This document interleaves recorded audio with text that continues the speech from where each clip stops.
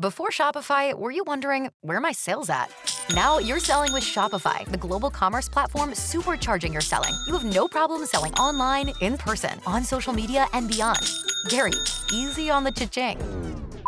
Oh, sorry, but my Shopify sales are through the roof. Start selling with Shopify today and discover how millions of businesses around the world use Shopify to ignite their selling. Sign up for a $1 per month trial period at shopify.com/listen. Shopify.com/listen. Hi, this is Steve Kelly. Thanks for tuning in for the podcast of this week's Saturday Sports Talk program with Lauren Tate and myself. And a special thanks to the folks at Kirby Wealth Management Group for their sponsorship of the podcast. We hope you enjoy Saturday Sports Talk. When it comes to financial planning, most financial companies focus on your income. At Kirby Wealth Management Group, we focus on your outcome. That's why we know what it takes to succeed both on your balance sheet and in your life. It takes the right financial partner who looks at where you are now, where you want to go, and designs a financial plan to take you there. We're here to help you achieve the life that you're after, today and every day after. Focus on your financial outcome with Kirby Wealth Management Group. To get started, visit our website at justin-kirby.com.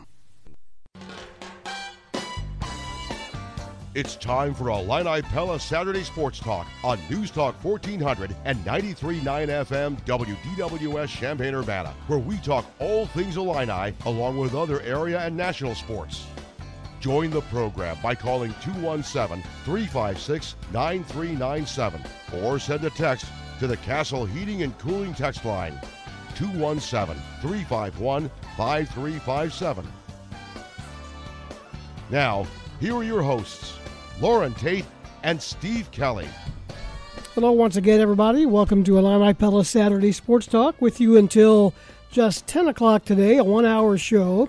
We have Illinois volleyball broadcast coming up at 10. The Illini playing in an event over in Dayton, Ohio, after beating Missouri State last night 3-1, late yesterday afternoon it was. And they'll play Villanova this morning at 10. You can hear that broadcast coming up right after our one-hour show this morning. Mr. Tate, how you doing this morning? Doing good. A lot of stuff going on. A lot of stuff. Baseball continues. High school football. Big football game in town today. The Virginia Cavaliers are here. Illinois about a 3.5-point favorite in that ball game. 3 o'clock at Memorial Stadium this afternoon. The weather looks good.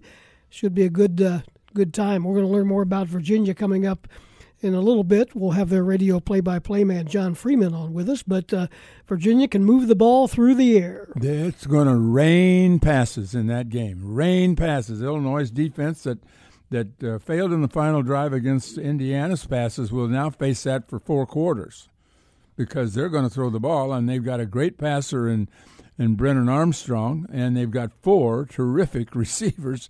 I don't know when we've ever faced a team with as many catches as these guys have. Of course, when the guy's completing, so he threw 500 passes last year, and these same guys are back. Yep, and he's back, and he's got just about every record in the Virginia record book, passing record, and the ones he doesn't have, he'll get before long. That's right. And he had 405 yards passing against Illinois last year and 5 touchdown passes. And the guy runs, too. He runs the football. Does. He ran for 270 yards or 251 yards last year, and he ran for over 100 yards this past Saturday. He had a 64-yard scoring run. Mm-hmm. He got loose. So the guy will scramble out of the backfield. We know that, and he will throw the ball more accurately than maybe anybody they'll face all year. Yep.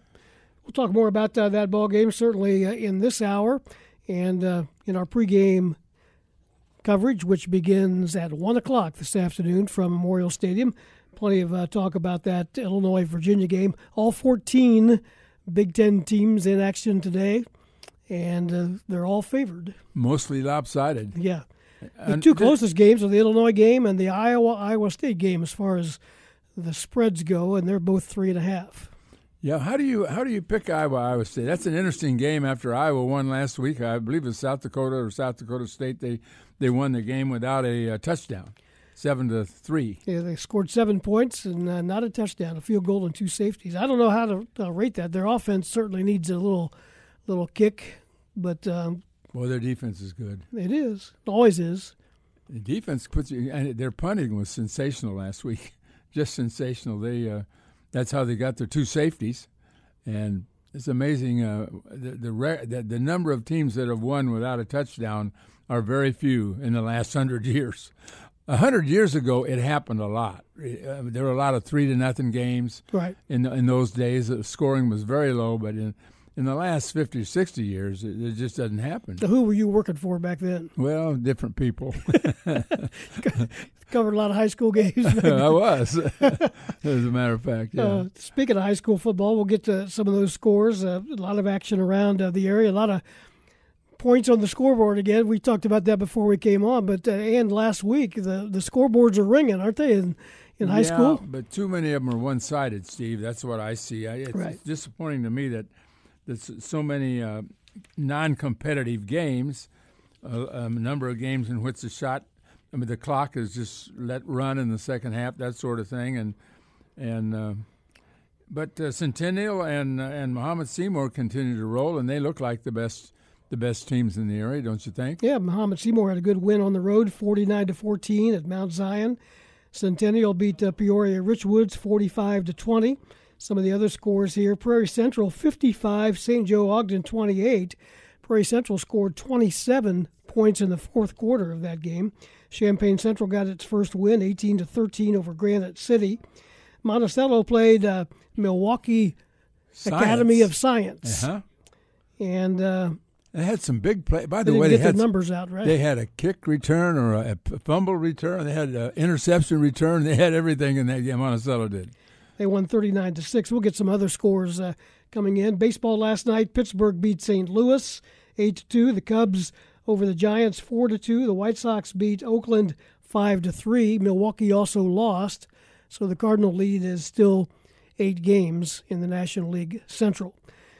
We mentioned high school football and high school sports. We were saddened to learn of the news of the passing of Lee Caboody a couple of days ago, and Jeff Trigger is on the line with us. Good morning, Jeff. How are you? Just fine. How are you?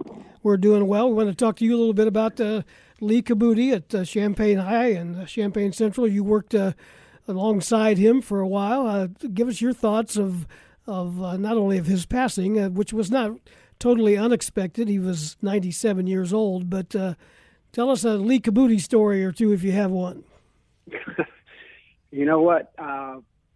Lauren called me yesterday about this, and you know, it's hard to pin down just a few. But anyway, I had Lee as a teacher when I went through Central Champaign High School, and he was basketball coach, PE teacher, and he was my brother's basketball coach. So I'd been watching Lee Caboody basketball since the late 50s, and I saw his coaching style, and it was interesting that I know that they played a really good Elgin team, and Champaign beat them 25-24, which is a pretty low scoring game, but a big part of his, hopefully you'll get a basketball coach on here later to talk about this, but anyway, his idea was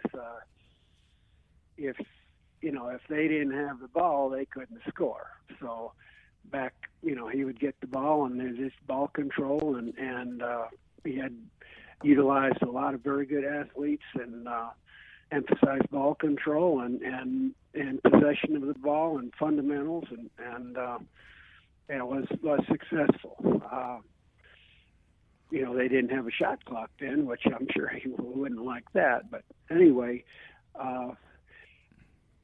after I went to University of Illinois and came back and started in 69-70 as PE teacher, and there was Lee at that time became athletic director shortly before I was hired, and he was really proud of the PE staff, because back then PE staff was the coaching staff, and he had like Tommy Stewart. He had a slew of Hall of Fame coaches: Tommy Stewart, Charlie Dew, Don Pittman, Rich Woolley. Wes Davis was was when I went to high school. He later went to Centennial, but he and Coleman Carradine was there for a little bit before he went to Centennial. And later on, I hired Dyke Jarrett a couple of years later and Tom Croy. So anyway, it was a great staff, and he emphasized, that you all work together and we're all pulling for the same end. And back in those days, when your sport was over, the kids would, it wasn't like they would do one sport all year round. They got ready for the next sport the next season, and most of the coaches ended up coaching multiple sports. But anyway, it was, the whole situation in school when I started teaching in 69, 70 was, there was no co-ed PE classes, so it was kind of militaristic in the sense that you would do mass calisthenics at the start of class, and you were able to exert a lot of discipline and do it right or start over, and it was a good time to be teaching. And I'm sure that when Lee got to the end of his career, it had changed a lot, and it was just I felt very fortunate that I was able to have these men as coaches, and then again to be able to work with him as a coach. So, I thought I had the best of both worlds there, and for that I'll always be grateful. But anyway, that's a start. Well, Trig, I just thought there was a connection between the athletic staff and the discipline within the school, particularly with Tommy Stewart and I think Lee Caboody, that was maybe different than it is now. I mean, that was 50 years ago when you started, but I just saw there was a discipline there. And tell me if I'm correct on that. I mean, it's much stricter then and less problems, it seemed to me. Well, that's for sure. First of all, there weren't as many administrators, and you pretty much handled your class. And if you had a kid that, a kid or kids that weren't doing what they're supposed to do, you'd have them go run laps or run stairs or do something, and you would, you were in control of the discipline of your class. And if there was any trouble in the school, they usually would come to the PE department and say, we need some help with this or that. And it was like, we were helping, discipline in other situations if necessary. But yeah, you are correct. And then, it's just evolved from there. As I said, to me, when I first started teaching, if a kid got in trouble in your class, he'd have to answer to his parents. And at the end, when I was retiring, if a kid got in trouble, you'd have to answer to his parents. So it just changed over that 30-plus years. But anyway, you're right. Well, one negative, maybe relative to Caboody among former players, was the fact that he did want to control the ball. That was not, he was the direct opposite of Harry Combs, who the gym is named after, and Lee's name is on the same gym. But Harry was a run, shoot, run guy that that wound up going from Champaign all the way to the University of Illinois. But when Lee came in, he wanted to be in control of the game, didn't he? I mean, this was kind of he played a different style of game than Champaign had known in the previous years. Yeah, and he utilized a lot of very good athletes, a lot of black athletes that were really good, at controlling the basketball. And if you played zone defense, he'd just hold the ball. He didn't mind, hold the ball and right till the end of the quarter and try and make a basket. So if you tried to take the ball away from him, you couldn't do it. And by coming out of your zone, you opened up opportunities for him to score. And again, he was. I was in high school when they played Springfield, and I think maybe Springfield won the state championship that year. But anyway, it was very low scoring first half, something like 8-6 or something like that, because they would hold the ball, and that's what he thought his best opportunity to win. If he was out talented, then he would make you play his kind of basketball. So, hey Jeff, good to catch up with you. Going to move along here, but keep it in the fairway this weekend. Could you do that? I'm sorry? Keep it in the fairway. Keep it in the fairway. Oh, you're cutting out. You're killing my practice. I'm going to say this real quick about Lee again. You can't. There's a lot to say, but one of the things that some people don't know, I know they in the article in the paper they've talked about is growing tomatoes, but he organized teacher trips where, after I retired, I would have never done this had it not been for Lee, but like 40, 50 teachers, we took trips to Hawaii and England and Scotland and Rome, Italy, Croatia, Spain, Caribbean, all kinds of stuff. And it was really, General Cabuti organizing it. And, it was something that I'll always be grateful because I would have never thought about doing that stuff. Good stuff, Jeff. Try not to hit more than 1,000 balls today, okay? All right. Well, thanks. Good talking to you. And, hopefully you'll hear from some other people like perhaps Rich Willie. But anyway, that's all. Thanks, Trig. Thanks, Lauren. That's Jeff Trigger, everybody, at 9:15. We'll take a break and be back with more. We'll learn more about the Virginia Cavaliers when we come back on Illini Pella Saturday Sports Talk. The Pella Window Showroom in Champaign specializes in windows and doors. Illini Pella can help you select the right window and door for your project, whether it's for replacements, remodeling, or new construction. Right now, they ask that you plan further ahead to allow more time to get your windows and doors in stock. Labor and material shortages are causing some extended lead times. Illini Pella, 1001 North Country Fair Drive in Champaign, PellaofChampaign.com.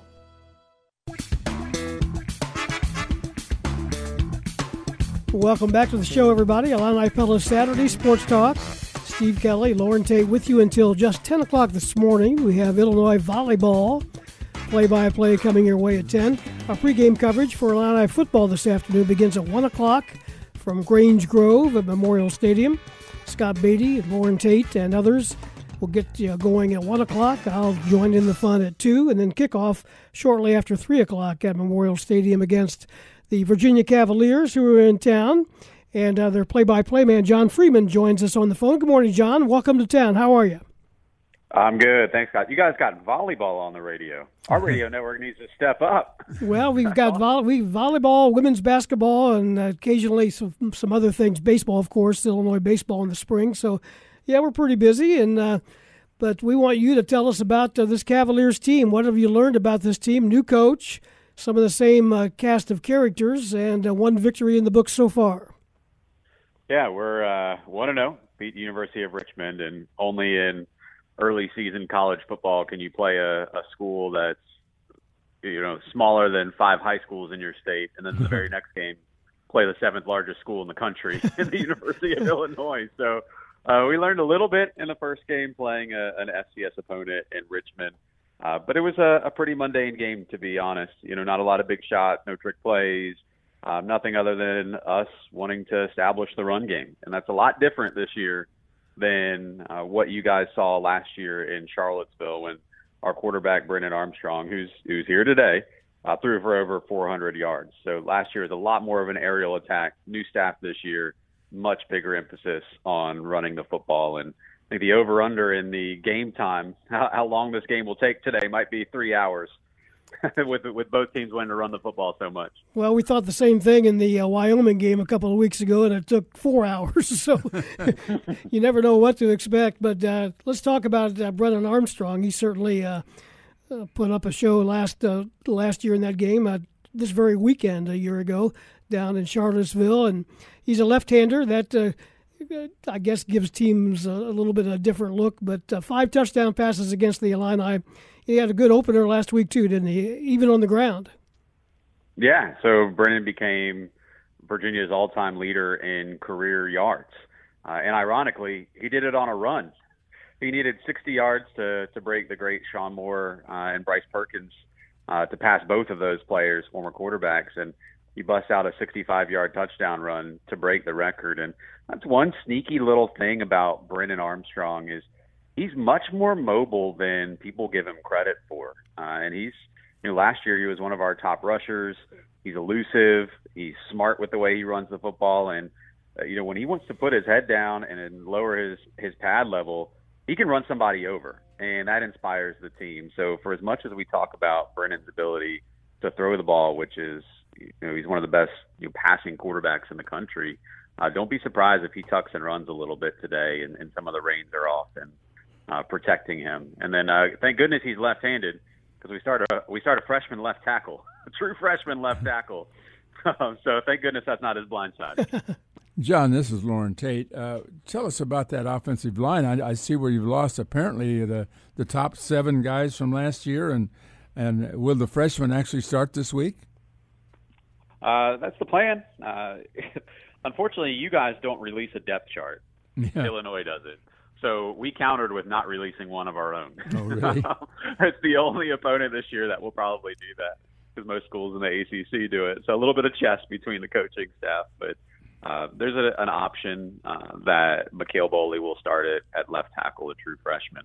I don't know how versed you guys are in NFL, but he was the first true freshman at Virginia to start a season opener at tackle since a guy named DeBrickashaw Ferguson did it. And DeBrickashaw Ferguson was a guy who played for the New York Jets for, I think, almost a decade, and is about to be inducted into their Ring of Honor and was the all-time great lineman for that franchise. So it's not a start that was unnoticed by the media and by the coaching staff, but he did get the start because a guy named Jonathan Leach has a hand injury, and Leach was available for emergency duty against Richmond.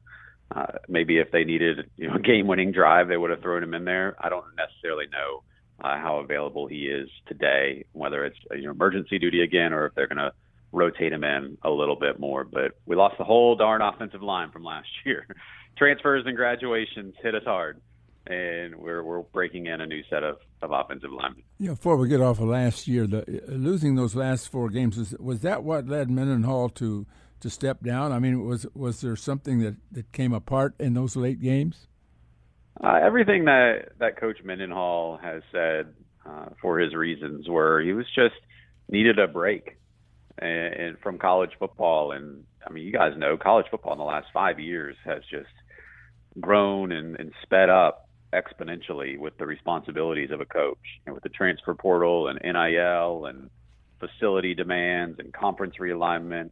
Everything that he's reported for his decision making was both it was a personal decision. His kids had just graduated high school, and he was an empty nester for the first time, and then also just needed a pause from the stresses of college football. I've always heard a few coaches say, professors get a sabbatical. Why can't college coaches just get a year off and be able to come back to their position at their institution?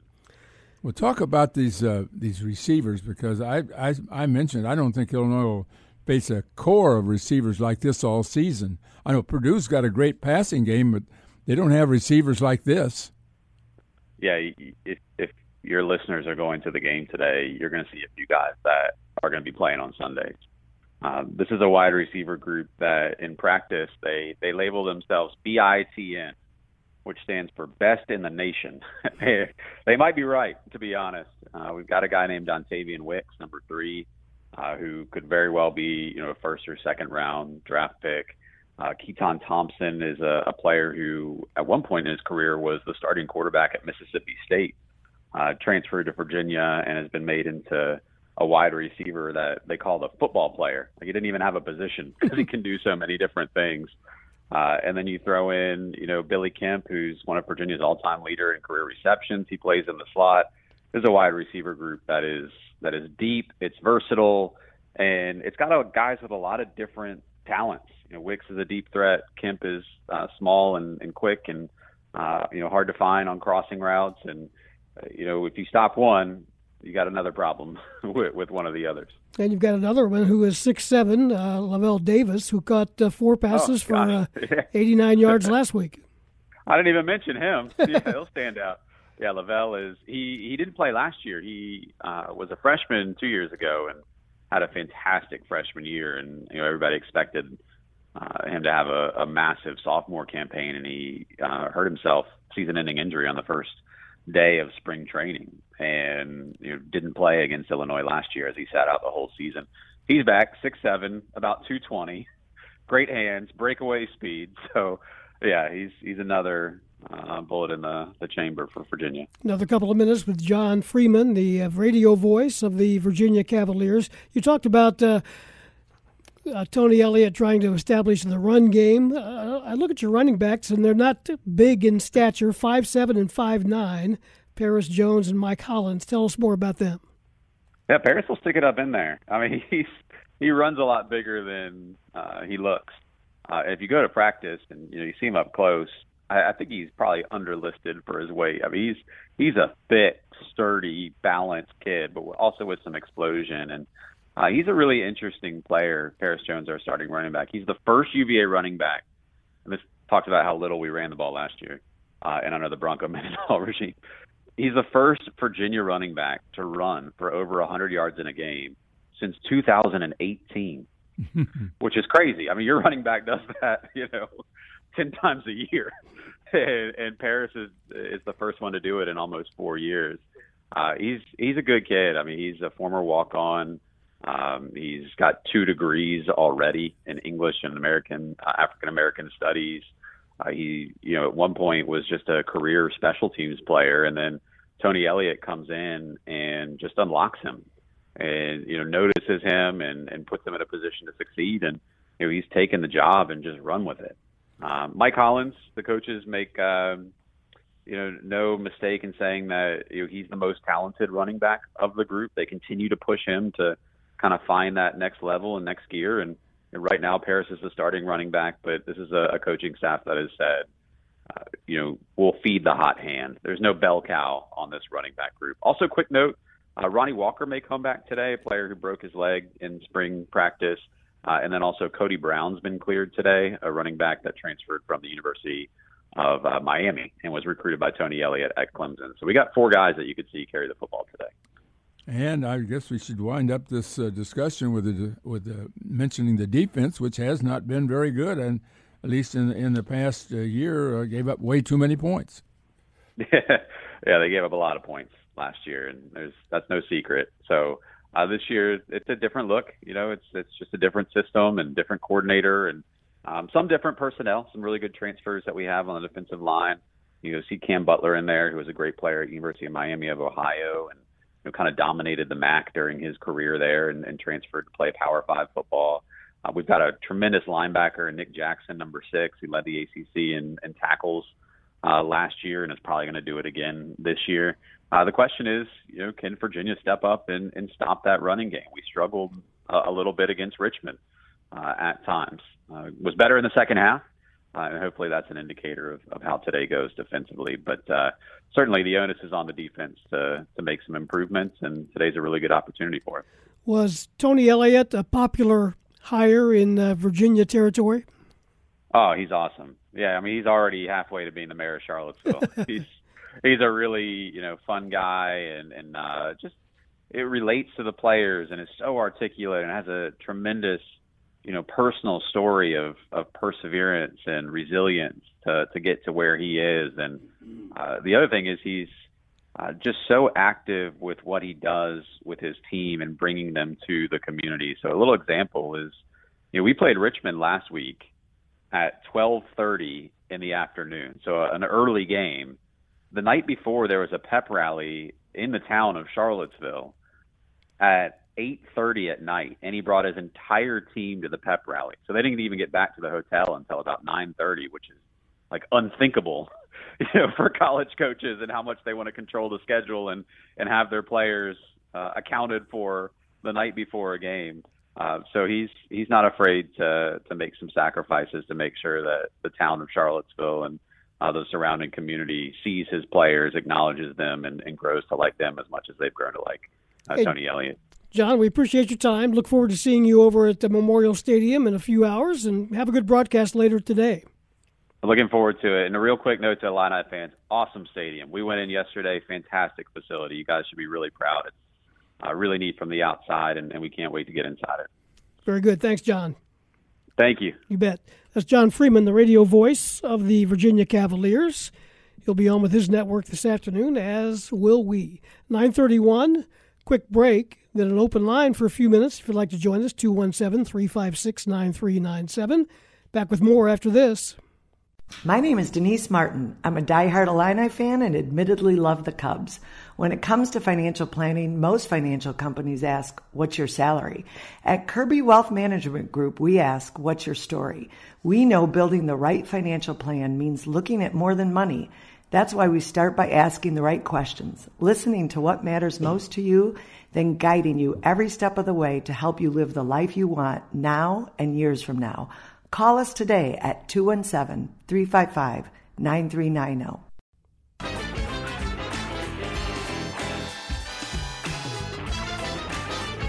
Moving up on 9:35, 217-356-9397 is the phone number if you'd like to get in here in the next few minutes.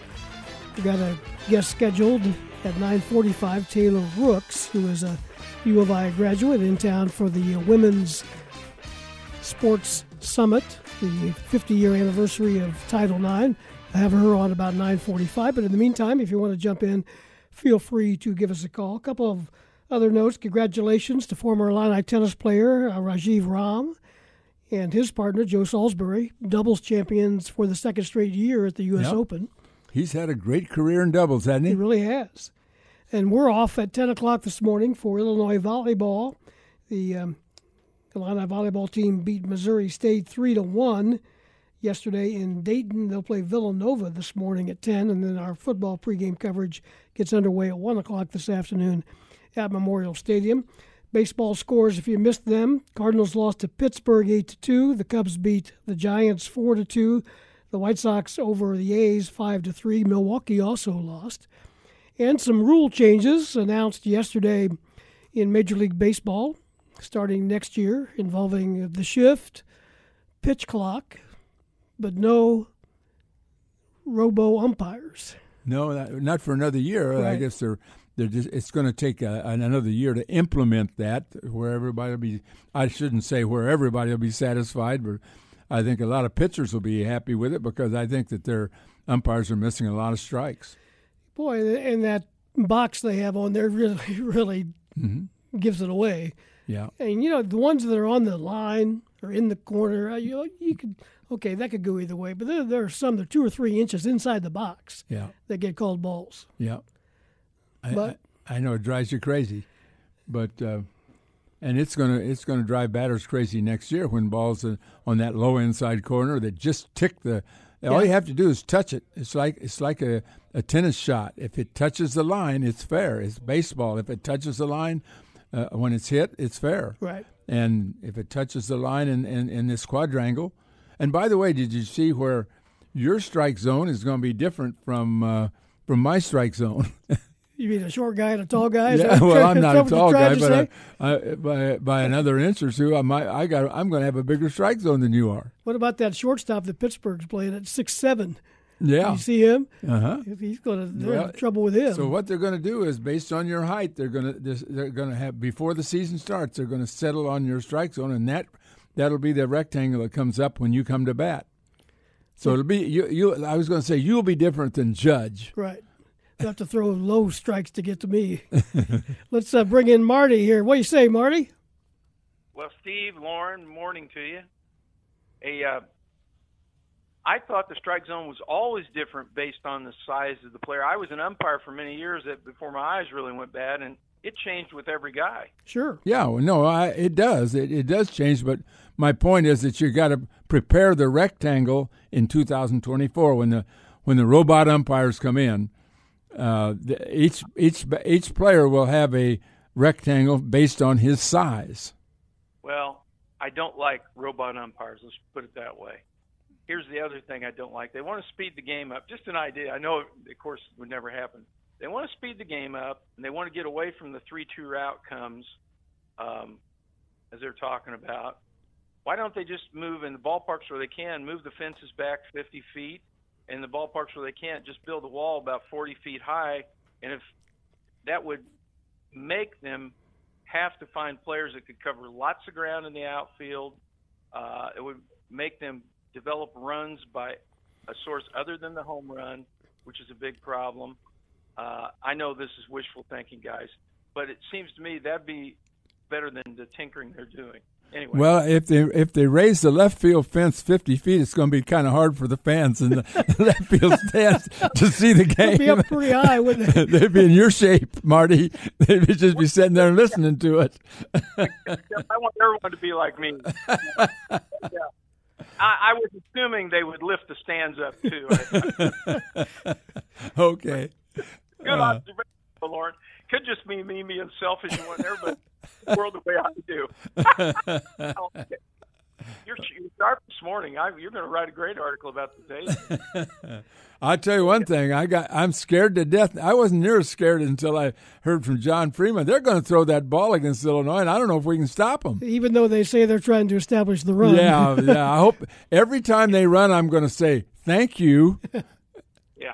Well, when you've got 5 new offensive linemen and a quarterback that runs well and throws well, you're not going to be running the ball near as much against a decent defensive line. That's right. I mean, you can run against an FCS team, but you can't necessarily run against Randolph and Newton. I don't see that in Avery. I don't see any way it's going to be a running game from them. They're going to throw it, and we've got some decent defensive backs. So can we? This game is going to be more important than ever. Can our running game stay on the field and keep the ball from them? That's really going to, and special teams going to be important today. Well, I think the big thing is can our offense score when they get in the red zone? That's the key, because I know we're going to get down there. I just wonder how many times we can push it on in. But I'm really worried about that pass. I mean, when you got that many great receivers, these guys are NFL receivers. Yep, but it all boils down to, can you put NFL pressure on the quarterback? Right. That's right. If he gets to sit back there like he did last year, yeah, it's going to be ugly. Okay. I remember last year, that game forced Ryan Walters to change his defense around. Yeah, it did. And well, back to the question that began this phone call. Do you like the idea of 2 players having to be stationed on each side of second base next year?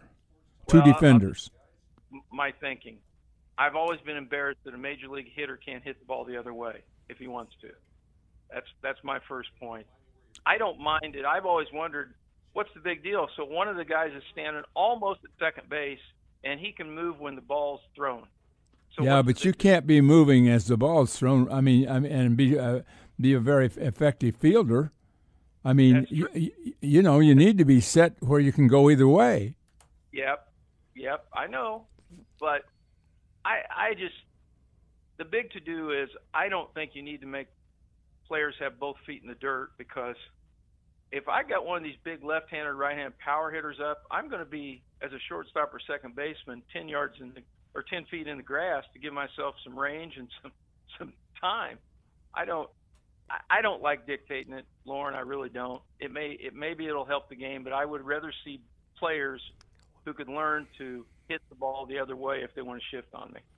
Good stuff, Marty. Thanks. I need to move along a little bit, but thank you. Eric in Champaign, got a comment on the baseball rules? Yeah, I was just wondering. I was thinking about the shifts. They could bring an outfielder over to play where the infielders used to play. You know, they never said anything about that being illegal. You know, like the left fielder over to where second base. Yeah, you could do that. I'm thinking outside the box, because you know some teams play with 2 outfielders anyway. When guys like Rizzo come up or Joey Gallo who do nothing but pull the ball. Did they talk about getting rid of that stupid ghost runner thing on second base in the extra innings? I hope that's going. I hope. No, that's staying in. Is it? Yeah. No, did they say that for sure? No, they didn't say it, but they didn't say it was going away either. That's a COVID thing that just needs to go away. It was supposed to be temporary. But I was going to say, what's the attendance look like for today's game? Have they said any estimates? They've not said. They, as you heard earlier this week, they made some tweaks to the game day operation. Hopefully that'll get people in there a little quicker and a little smoother. But I would, if they could get to knock on the door 40, I think that'd be good. But the opening day crowd was 37 tickets sold. Mm-hmm. So I didn't answer your question, but it's another good day for a college football game. Definitely. They'll start to go downhill a little bit after this, I would think, temperature-wise. But right. Yeah.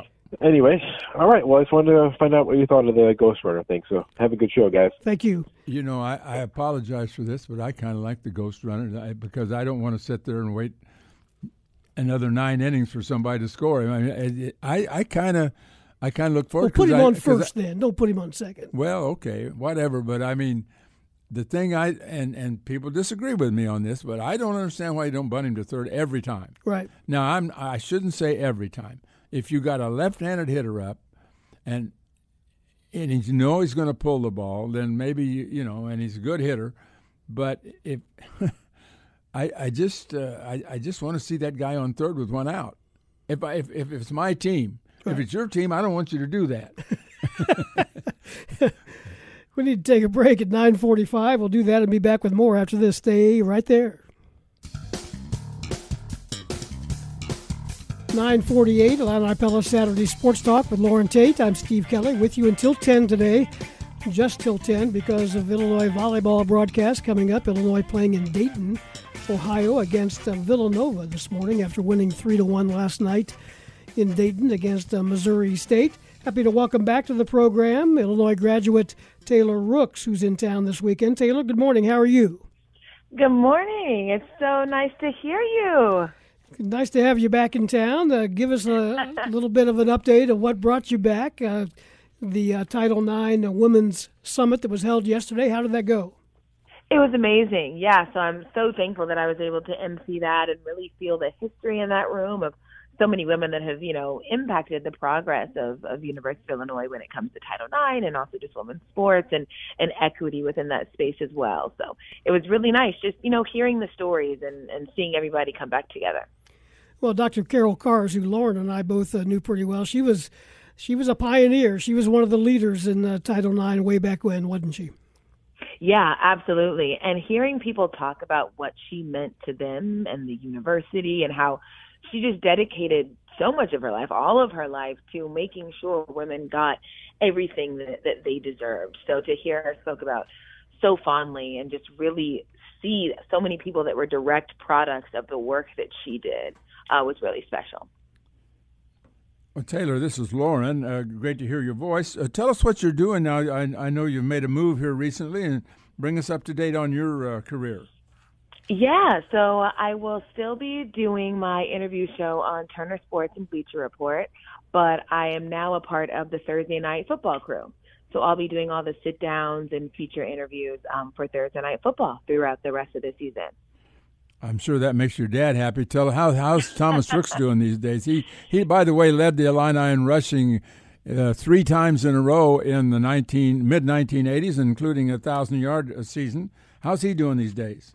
Yes, no, he's great, and he's very, very happy. That I'll be covering football a lot more now. But both my parents are super proud and, of course, incredibly supportive. So they're looking forward to watching Thursday Night Football a bit more this season. Where are you based out of? Where do you live? New York. Yeah, so still in Lower Manhattan. But I travel so much that sometimes I forget where I live. How closely are you able to follow Illinois sports? I saw a picture with you and the basketball team a day or so ago on social media. Yeah, I definitely try when I can. You're pulled in so many different directions, and, covering everything with NFL and NBA is such a task within itself that, you kind of have to focus on that. But I, of course, see when they won, see why they lost when they do lose, keep track of the roster, and just kind of see who the leaders are going to be on these individual teams. So it was really nice to be at practice. They had super, super high energy. I really wanted to see, Sky as well. There's been so much hype around him, so I wanted to see him scrimmage too. So it was really fun. Well, Josh Whitman made the comment about the benefits of competition for the women, how it's increased in the last 50 years. Your thoughts on that and what it means to women these days? Yeah, it means so much because, with all of the athletes that I speak to, specifically the women, you learn that, playing sports for them isn't just about, staying in shape or about being athletic. You're learning more than just, the physical elements of sport. You're learning how to win. You're learning how to lose. You're learning teamwork. You're learning leadership. You're learning how to, manage others. You're learning time management. You're learning discipline. And all of these are the benefits of sport. And when it was so restricted to women, they were missing out on those things that, sports actually teaches you. So to see so many women in it, not just because, they deserve all of the same attention and accolades as men, but to see them in sports and reap the benefits of sport has definitely grown exponentially. And it's really cool to see, there's so many stats out there that talk about these Fortune 500 companies and the women that run them. And over half of them also play sports collegiately. So there's clearly very intentional and important traits that you learn from being an athlete that are beneficial to women. When you spoke as MC, were you able to give your comments at that time? A little bit, but I definitely wanted the women who were so heavily a part of it, to be able to tell their stories. And I just wanted to serve as the point guard, a little bit of a guide in terms of, the run of the show for the day. But I definitely made sure everyone really knew and took time to reflect about the fact that, like I said, everyone in that room is a direct product of that change, and can point, that change directly back to someone like Carol Card. Also, I want to mention that Paula Smith, who was the coach for 28 years there of the women's golf program, was honored by the Varsity Eye along with Bev Washington and Jane and John Santagrassi. This has been a great weekend for women. Of course, Teresa Grintz with the Naismith Hall of Fame. A great weekend. It's called a Summit for the Women, and that's what it is. Anything you'd like to add before we let you go? No, just how happy I am every time I get to come back to the University of Illinois. This place means so much to me. I just feel forever indebted to everybody in Champaign. And you too. I always tell people the most beneficial part of being, a media student there was that I got to be in the press boxes and see the professionals work and see how they did their job. So I'm thankful to you guys too for always being someone I could look to when I was a student there. And I just go Illini. That's really all I have to say. At what point in your life, Taylor Rooks, did you decide that you wanted to do this as a career? Oh, I think I've always known. It's something that I've always said I wanted to do, but when I got to school, I really decided I needed to just be completely solid in that and follow that trajectory, So that's why I was, from freshman year to senior year in the press boxes and covering Illini football and basketball and covering recruiting. I really wanted to learn everything I could about the different roles in journalism and different things that you can do. So I think that those 4 years was really just about me figuring out what I was good at, what I was bad at, and what I wanted to hone in on. But I had that advantage of knowing really early that this is what I wanted to do. Did your dad teach you how to tiptoe down the sidelines with a winning touchdown? I don't know if he passed down the athletic gene to me, unfortunately, but I have seen that video too many times to count. I could probably do it off memory. Hey, Taylor, good to catch up with you. Thank you very much. Look forward to seeing you, perhaps. Thank you so much. You all have a great day. You too. Thank you. That's Taylor Rooks with us back in town. She's got a career. She worked for the Big Ten Network for a while and doing work for the Turner Group and the Bleacher Report and some of those areas. And she mentioned the new duties on Thursday Night Football. One other note along these lines of the Women's Summit, the Esquire, the News Gazette sports reporters return to the Esquire on Monday night, and the guest will be Sarah Burton, who is in administration at the U of I, and Janet Rayfield. Those will be the two guests at the Esquire, hour number 2 of Sports Talk on Monday night. So if you're an Esquire regular, they are back. Got about a minute left, Lauren. Give me your thoughts on this ball game today that kicks off shortly after 3 o'clock. Well, it's Illinois' running game against Virginia's passing game, and somewhere along the line, the Illini got to get some pickoffs. They got to get some turnovers, and I think, and they got to finish drives when they have them. And I think that a lot of people jumping on the fact that Illinois was a 4.5-point favorite probably feel like Illinois can't pull that off. And I don't know if they can or not. A lot of our own media people, including Richie, have picked Virginia to win the game, and I can see why. You'll be able to hear it all right here, as you will Illinois volleyball coming up in just a couple of minutes on WDWS, Champaign-Urbana. That's it for Illini Pella Saturday Sports Talk. Have a good weekend and enjoy the game. Mike Mary and his team at the Pella Window and Door Store want to thank you for what's been an incredible year so far. Looking for the right window and door for your next project, from replacement, remodeling, or new construction? Go see them now. If you got a project later this year or into 2022, now is the time to start